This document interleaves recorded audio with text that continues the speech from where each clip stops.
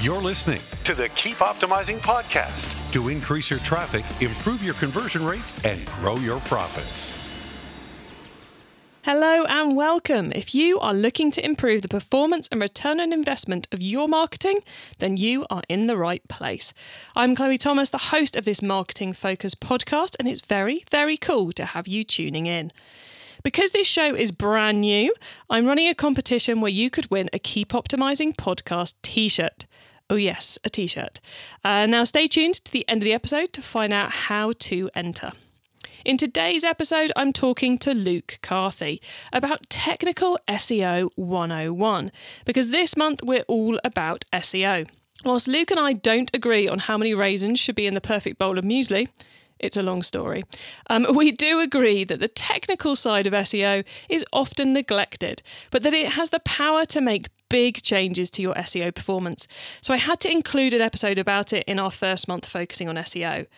And in this episode, Luke's taking us through what technical SEO is. He's sharing several simple ways you can find out how good the technical side of your SEO is, and more importantly, explaining how to fix those common problems. I think you're going to find this super useful, and I suspect several of you, when taking action on these tips you're going to hear today, are going to see some big improvements on your SEO performance. Now, we're just about to meet today's guest, but before we do, please do check out the sponsors. This podcast is brought to you by Klaviyo, the ultimate e-commerce marketing platform for email and SMS messaging. Whether you're launching your e-commerce business or taking your brand to the next level, Klaviyo gives you the tools to get growing faster. That's why it's trusted by over 38,000 e-commerce brands. Build your contact list, send emails that pop, and create marketing moments that build valuable customer relationships over any distance.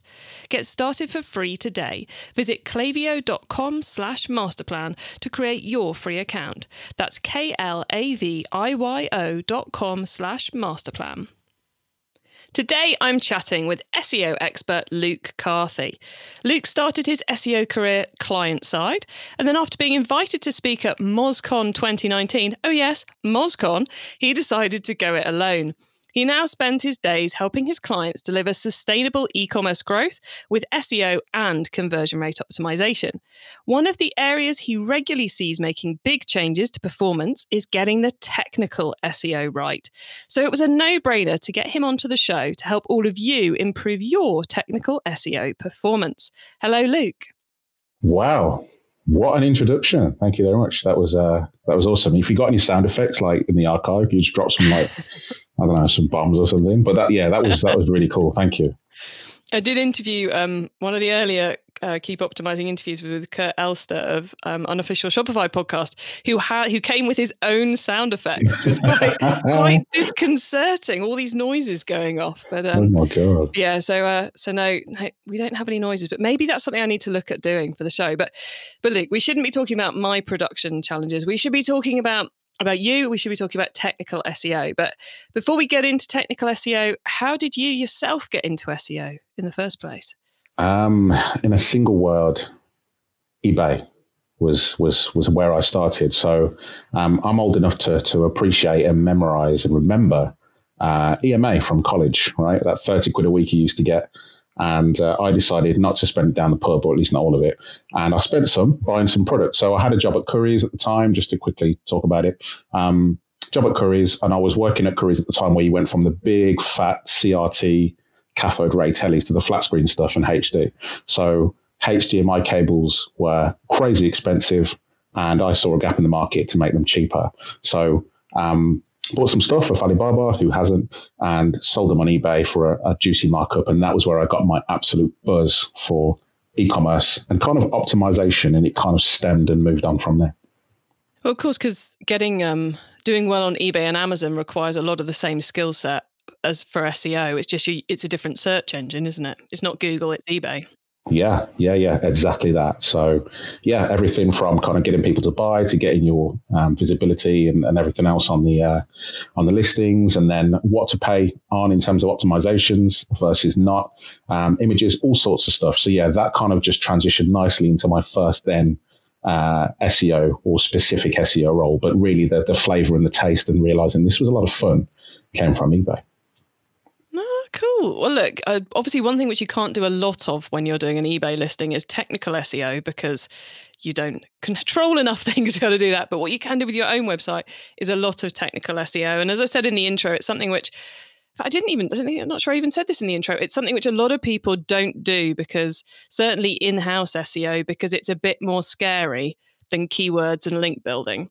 So do you want to just give us the ins and outs of what technical SEO actually is quite quickly, and so people know what we're going to be talking about? Yeah, the dictionary definition. So it's basically making it as easy as possible for search engines, whether that's Google or anything like any search engine really, to access and crawl and understand your site as easily as possible.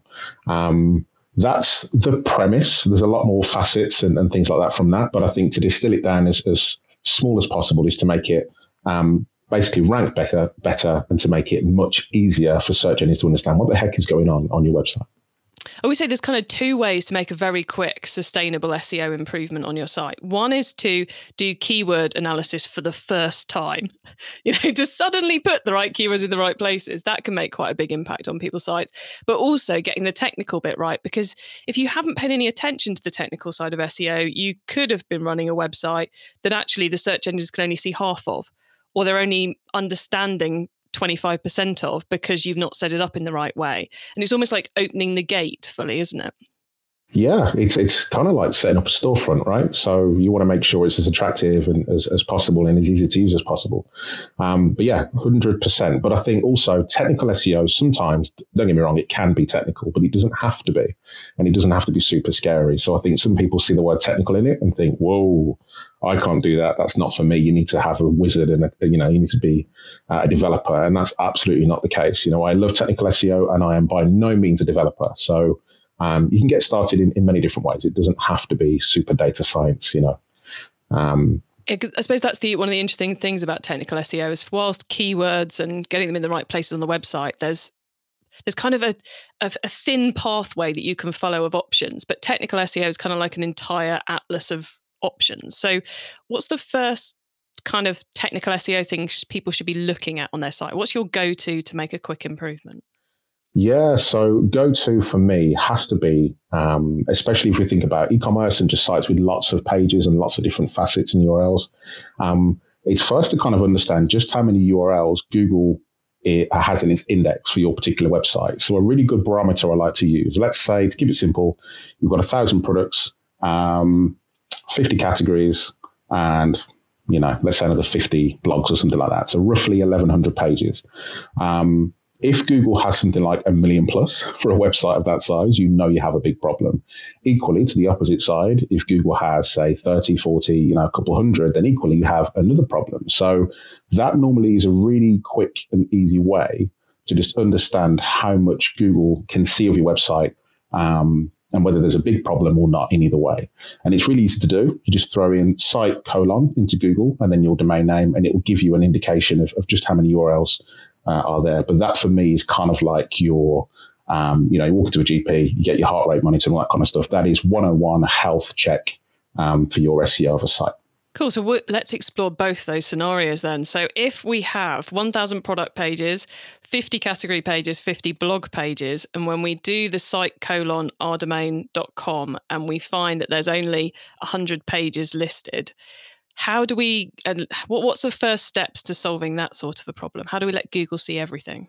Yeah, so first thing I would do is run a crawl, really, using an SEO tool. So big shout out to Screaming Frog. It's like a toolkit in anyone who does SEO. It's really cheap and free to a point. But just have a crawl and see what is going on, because that is probably a bigger concern than too many pages. Not enough pages kind of gives me the indication and will tell me as an SEO that Google and other search engines just don't care enough about your site to stick around, or it's really slow, or there's another kind of technical issue that's preventing Google from seeing everything. So doing a crawl of the site using your favorite crawler, say Screaming Frog, there's Sitebulb, there's OnCrawl, there's loads. That will give you, again, just another layer of detail in terms of what's going on. So it could be, not to throw too many scenarios out there because I could spend 30 minutes just talking about these, but it could be, the top level things to check are robots.txt file. And that's kind of like the Bible, the rule book as how search engines must, or must not engage with your site. And then secondly, just no follow. If there's any no follow rules that shouldn't be there. So they're the kind of two things I'd check. And then, of course, using a crawling tool to really see what's going on. And that's kind of where you're at the real cusp of kind of breaking open what the potential issues could be.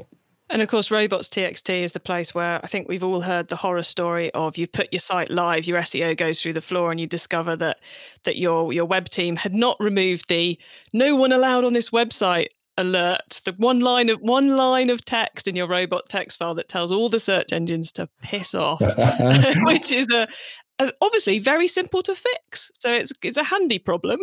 It is. It's really easy to fix, but it's also really easy to make a mistake. And it can also work the opposite way around, right? Where I've seen clients who have got their staging sites, their development sites, their testing sites in the index. And it's kind of like that whole, oh my God, what have you done? But yeah, it's really easy to get right. But because it's such a simple file and you're potentially working across many different URLs, it can be really easy to get wrong too. And I suppose if that's not excluding the wrong things, then that's where we get into having too many URLs in the index. So for someone who's got too many URLs, they've got that 1,100 pages in our example, but they've gone on to Google, they've done the search for site : domainname.com, and they found, say, 5,000 pages. What steps should they take to sort that problem?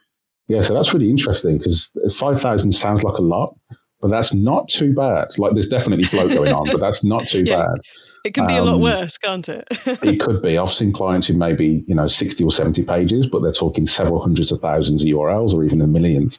And this is kind of where you get to the, oh my God, the real big, what the hell have you done kind of scenarios. But normally, and this is a bit of a general rule, but the general rule here is if you have a lot more pages in the index than you have on your site, this could be down to parameters or facets or filters or anything that kind of spins and generates a lot of user-generated content like reviews and things like that. That's where you kind of get those bloat. And a lot of cases, it's unnecessary bloat. It's the sort of stuff that's going to dilute your SEO performance and not make it better. And this is a real big issue on e-commerce sites for sure. So that's the bread and butter of what I do when I'm in the world of SEO for e-commerce clients. Because people might be thinking, well, extra pages must mean extra visibility, but it's a bit like, you can, when you go down to, I'm going to sound really dated now, when you go to the library and you look for a book on a new hobby you want to take up, and you see the one that's 1,000 pages long and you see the one that's 30 pages long, it's a bit like giving Google the 1,000 pages one when really what Google needs is the 30 pages one, because they need to understand your site and you're just giving them too much, which means they get lost and means the power doesn't go to the right places.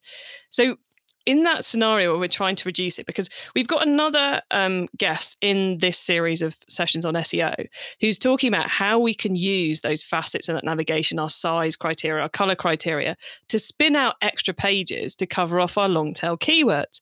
So there's good things about doing that, which can help, but there's also, it's not a black and white, is it? How much we should allow our facets to create new pages.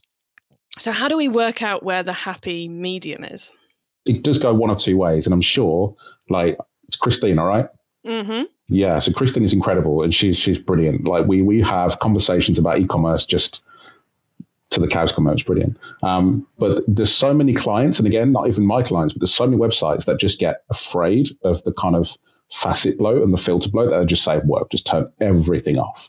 And although from a technical SEO perspective, that's not bad, it is bad from a long tail perspective. And as we know in the world of e-commerce, long tail is where it's at. It's the easy wins. It's the high converting keywords. It's things like size, color, fit, all kinds of additional, brands, which make a real difference. So, I think the middle ground is really not to allow too many facets. So to use a really top level example, if you have, category one, and then you've got a facet of color and a facet of size, you would allow color as a facet on its own, and you would allow size as a facet on its own. But what you wouldn't allow is color combined with size, because that then creates a whole, when you scale that up across so many categories and so many facets, you'll quickly get into the millions, the hundreds of thousands quite easily. That's the thing, isn't it? You've got all those separate categories you put down the side to enable someone to use your website really well. And then all of a sudden you've got an individual URL for a blue t-shirt in size medium that costs £20 and is on sale and can be delivered to the US. And it's like, yeah, we didn't really need that as a page. Yeah, there's one person every 4 years who's like, yes, they got exactly what I want. But everybody else just doesn't give a damn. But equally, not all facets you want indexing. So there might be a facet like, let me think of, so if you're on a really technical website where you kind of sell components or parts, there might be certain parameters that just never get searched. So it could be something like an ISO standard, an ISO standard, which is great when you're actually on the site and filtering down, but no one's going to search for example, Cat6 cable ISO 9001-4, yada, yada. Like someone who's going to search for that is either a super geek or is someone who is just, they're not in the mindset to buy. It's someone who's in research and that sort of thing. So not all facets are created equal. And yeah, you've got to be careful. Just got to think about what would the user want and how does the user search? And if the user doesn't search for that kind of facet or filter or option, do not allow it to be indexed because it's just a waste of time. It will dilute your equity entirely across the site. Excellent. So both having too few pages in the index and too many pages in the index can be fixed quite quickly by applying rules and tweaking settings, which is great news. I can see, I was going to ask you another question, but you're gagging to tell me something now. So Luke, what do you want to jump in with? Theoretically, yes.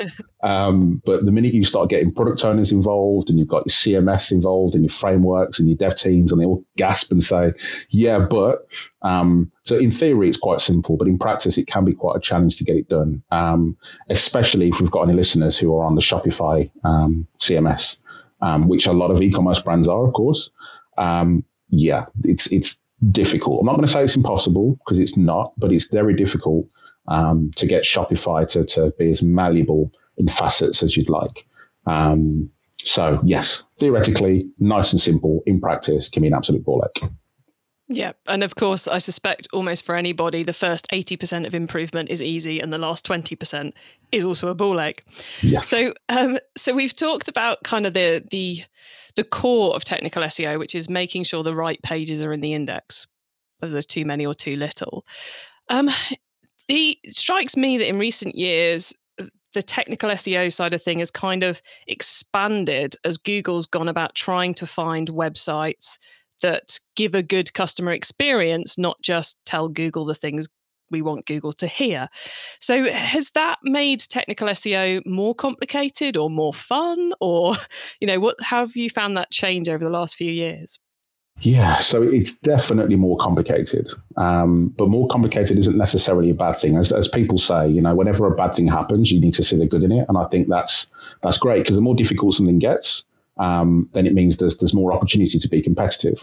So, back in the day, we're talking like exact match domain. So if you sold, red t-shirts specifically, which is really niche. I don't think anyone just sells red t-shirts, but you'd have like redtshirts.com and then rank on page one immediately. Well, nowadays it's a heck of a lot more difficult, nigh impossible to have a new site with an exact match domain rank. So, people who are serious about SEO, often get rewarded provided it's the right way around. But then, again, we've got people like Amazon, eBay, we've got huge marketplaces, ASOS and all that kind of stuff. How do the small guys compete? And I think this is where the opportunities for the little guy to come through and rank among these people. And this is where long tail comes in. So this kind of ties back into facets. This is giving an experience that you wouldn't get somewhere else, whether that's with news or advice or articles or really in-depth deep dives. And I know I keep going back to e-commerce because it's kind of my playing ground, but thinking about the entire e-commerce funnel, right? So it's not just about the purchase, it's the consideration phase, it's the research phase, it's everything. And being able to kind of fulfill and become a player in those spaces can really help you to increase traffic and sales through ways you wouldn't have seen otherwise. I have no idea whether I even answered your question, but that's the answer I'm giving. You raised some interesting points. I guess, let me break it down into a couple of key areas, because you said there about the different parts of the user journey, the funnel, where they're in that research mode or then that purchase mode and so on. And that's where I'm guessing we're making a bit of a plug for buyer guides and for blog content, high quality content, which if you're missing those, then you're only attracting the people who are ready to buy right now. So that's a way of expanding the type of content you're getting into the search engines, isn't it? Yeah, exactly. Because although, ranking for,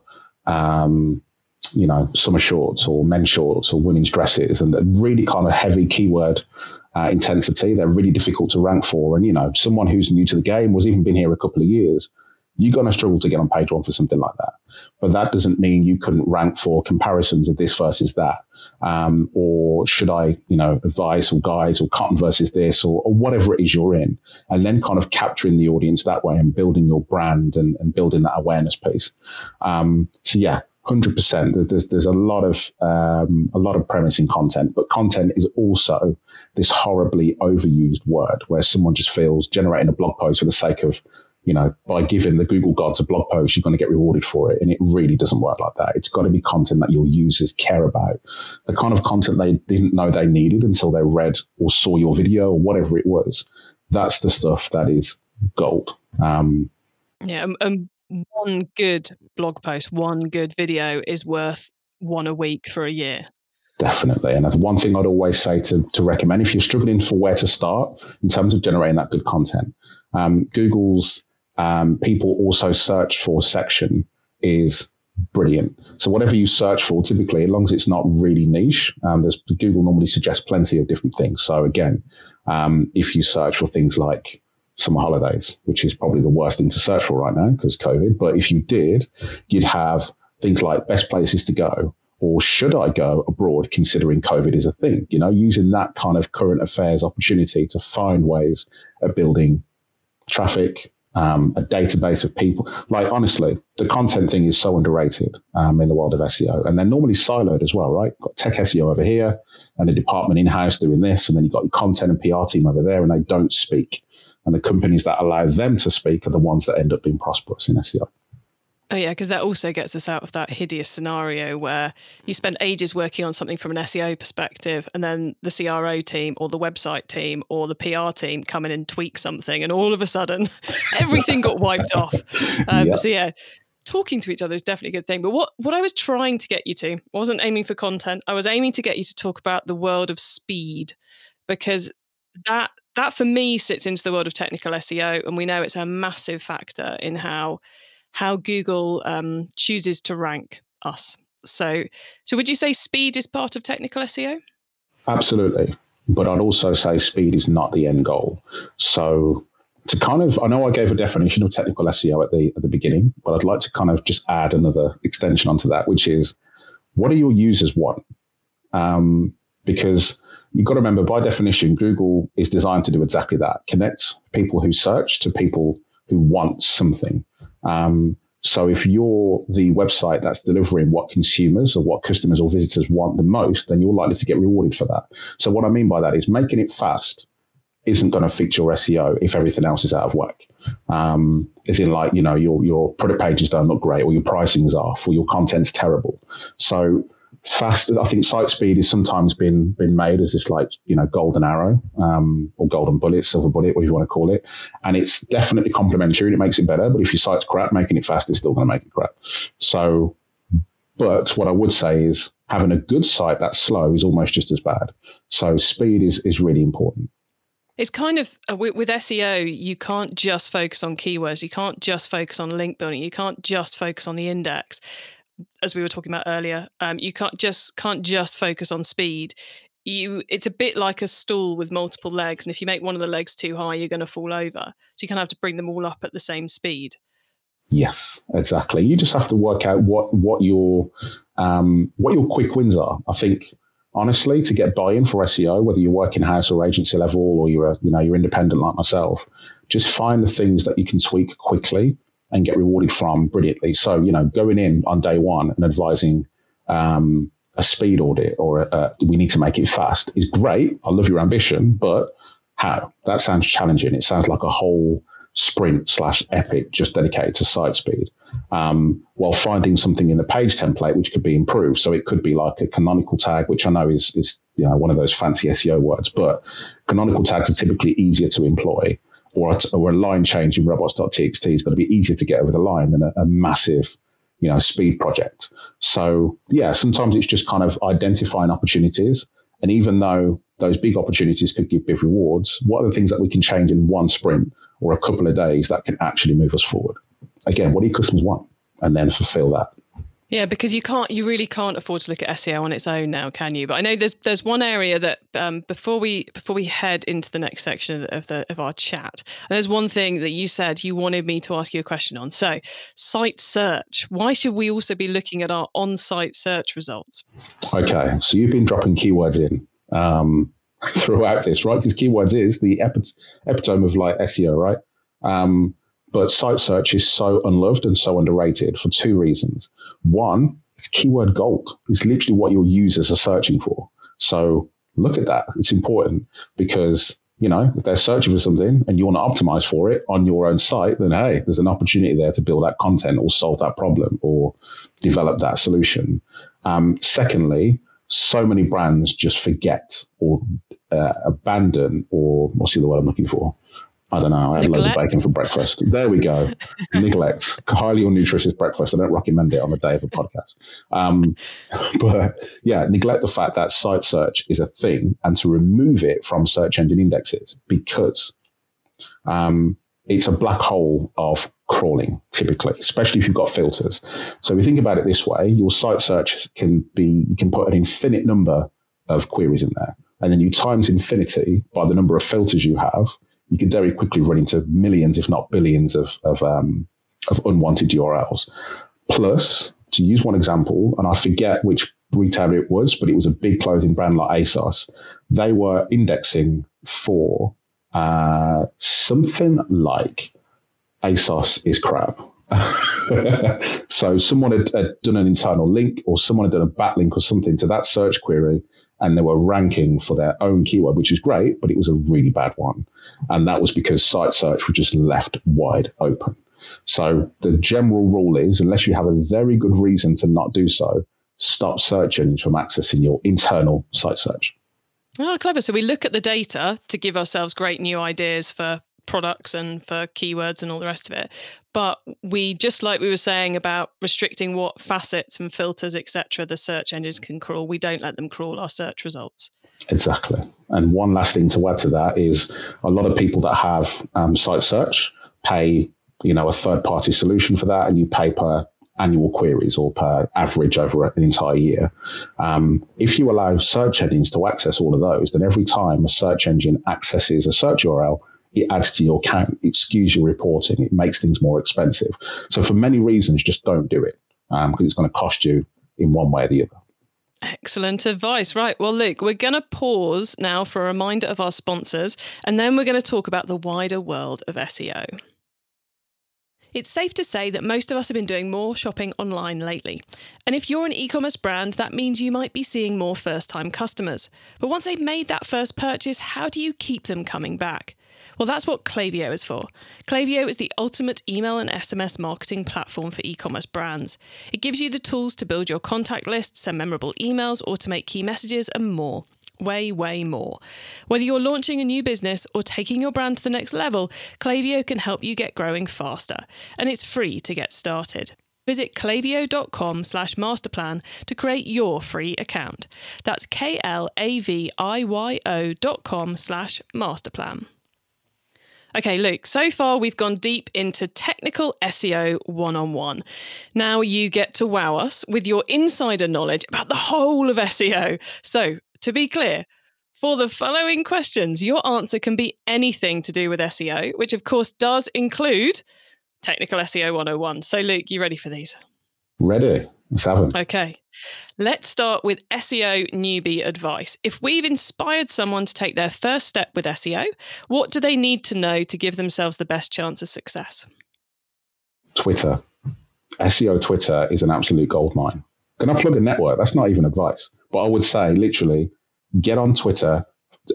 Don't necessarily search for the hashtag SEO because it's full of crap, but just look for the authoritative people and follow them because they will give you news, advice, things to read, content, blogs, resources, thicker than any kind of RSS subscriber could do. So SEO Twitter is huge.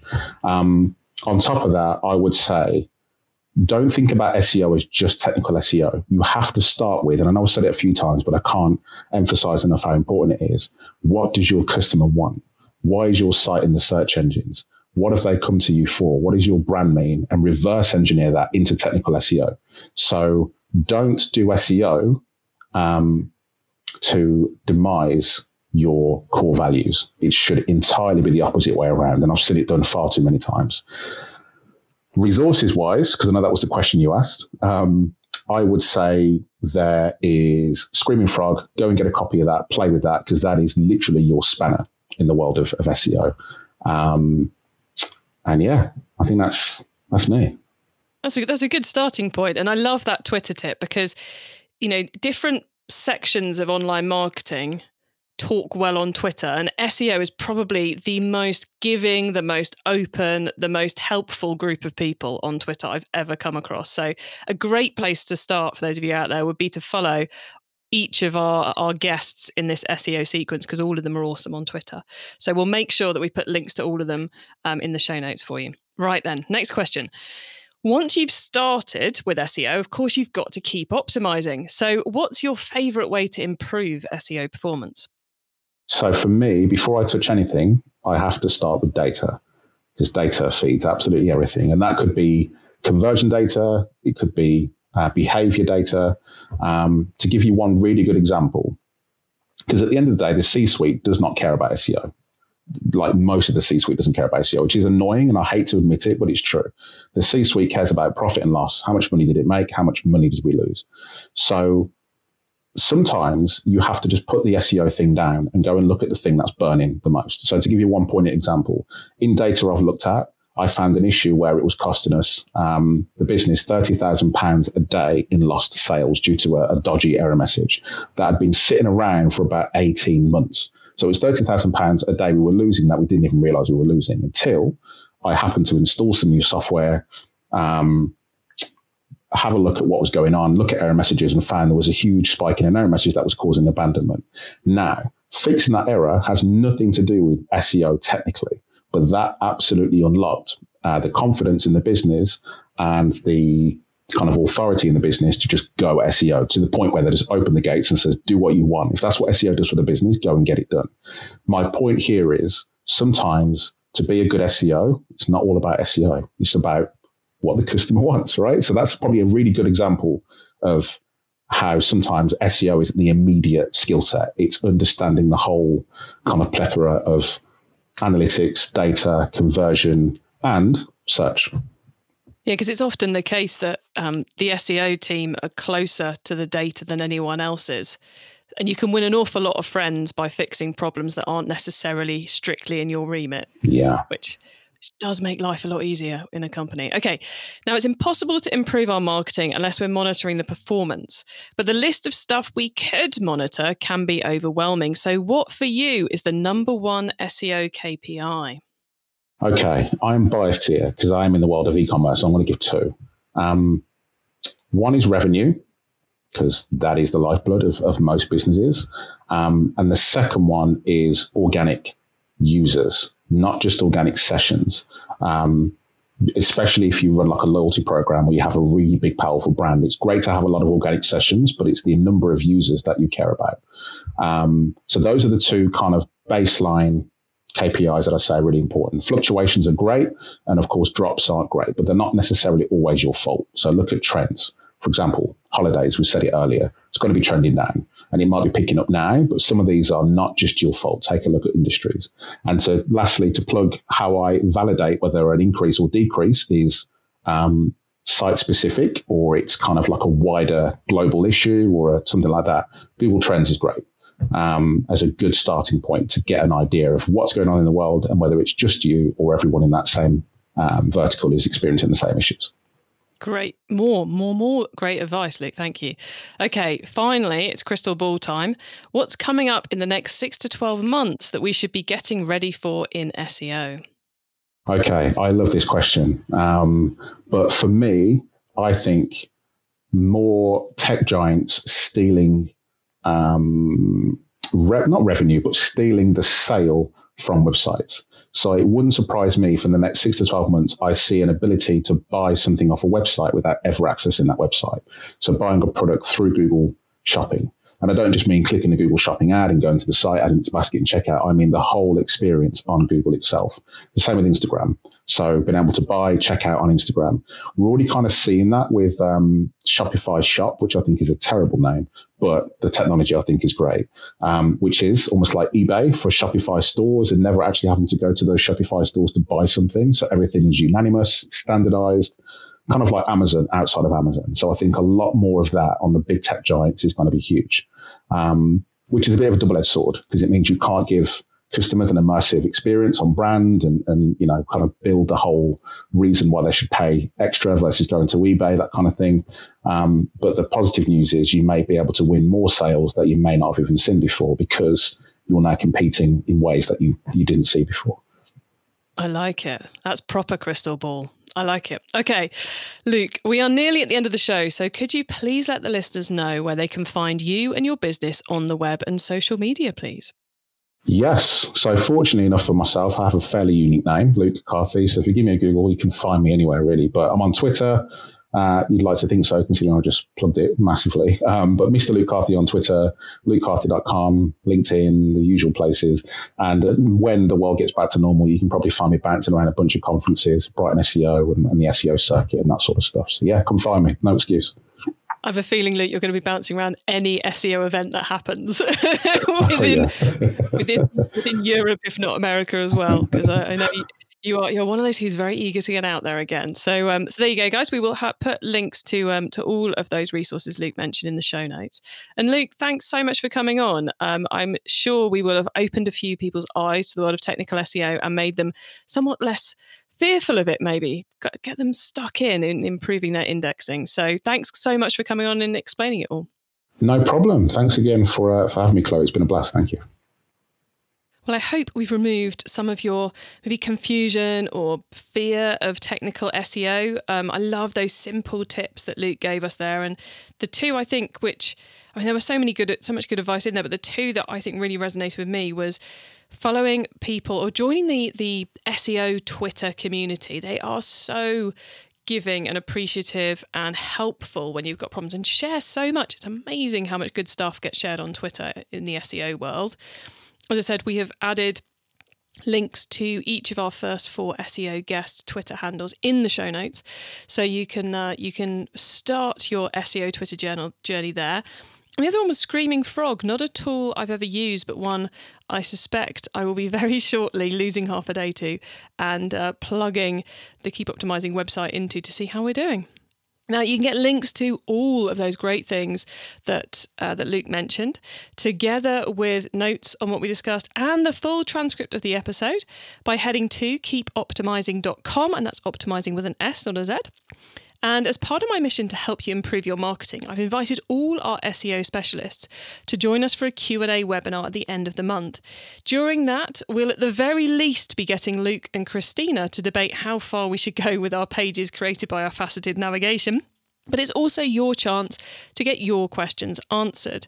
To get yourself registered for the webinar, just go to keepoptimizing.com and you will find out all the details. And if you're listening to this after the webinar happened, then don't worry, you can still catch that replay. Just head to keepoptimizing.com with an S, not a Z. Now, thank you so much for tuning in to this episode of the Keep Optimizing podcast. If you've enjoyed the episode, then please do check out episode 7 once it's available, because that's where I'm joined by Christina Azarenko, where we're talking about the other side of filters and facets and how you can turn them into a positive thing for your business, how you can use them to target those long tail keywords with the buyer intent, the ones that actually bring you buyers. She shares an amazing 8-step framework, so you really should tune in for that one. And I would love your help to spread the word about the Keep Optimizing podcast. So we're running a launch competition to reward you for doing just that. So thank you for holding out right to the end to find out how you can enter our competition to win a Keep Optimizing podcast t-shirt, because we're going to be giving away a t-shirt every week in August to someone who's posted what they think of the show on social media. You can get one entry into the competition by sharing on Twitter or Instagram what you think of this show, including the hashtag Keep Optimizing. Or you can maximise your chances of winning by getting 3 entries, and you do that by finding us on Apple Podcasts, subscribe, rate and review, then screen grab your review and share it on Twitter or Instagram with the hashtag Keep Optimizing. Simple as that. We're gathering up all the entries. We'll be picking one winner every Wednesday until the 2nd of September 2020. You can find all the details of how to do those tasks and how to enter by going to keepoptimizing.com. Have a great week and make sure you listen to the next episode so I can help you to keep optimizing your marketing. Access everything Keep Optimizing at keepoptimizing.com. That's with an S, not a Z.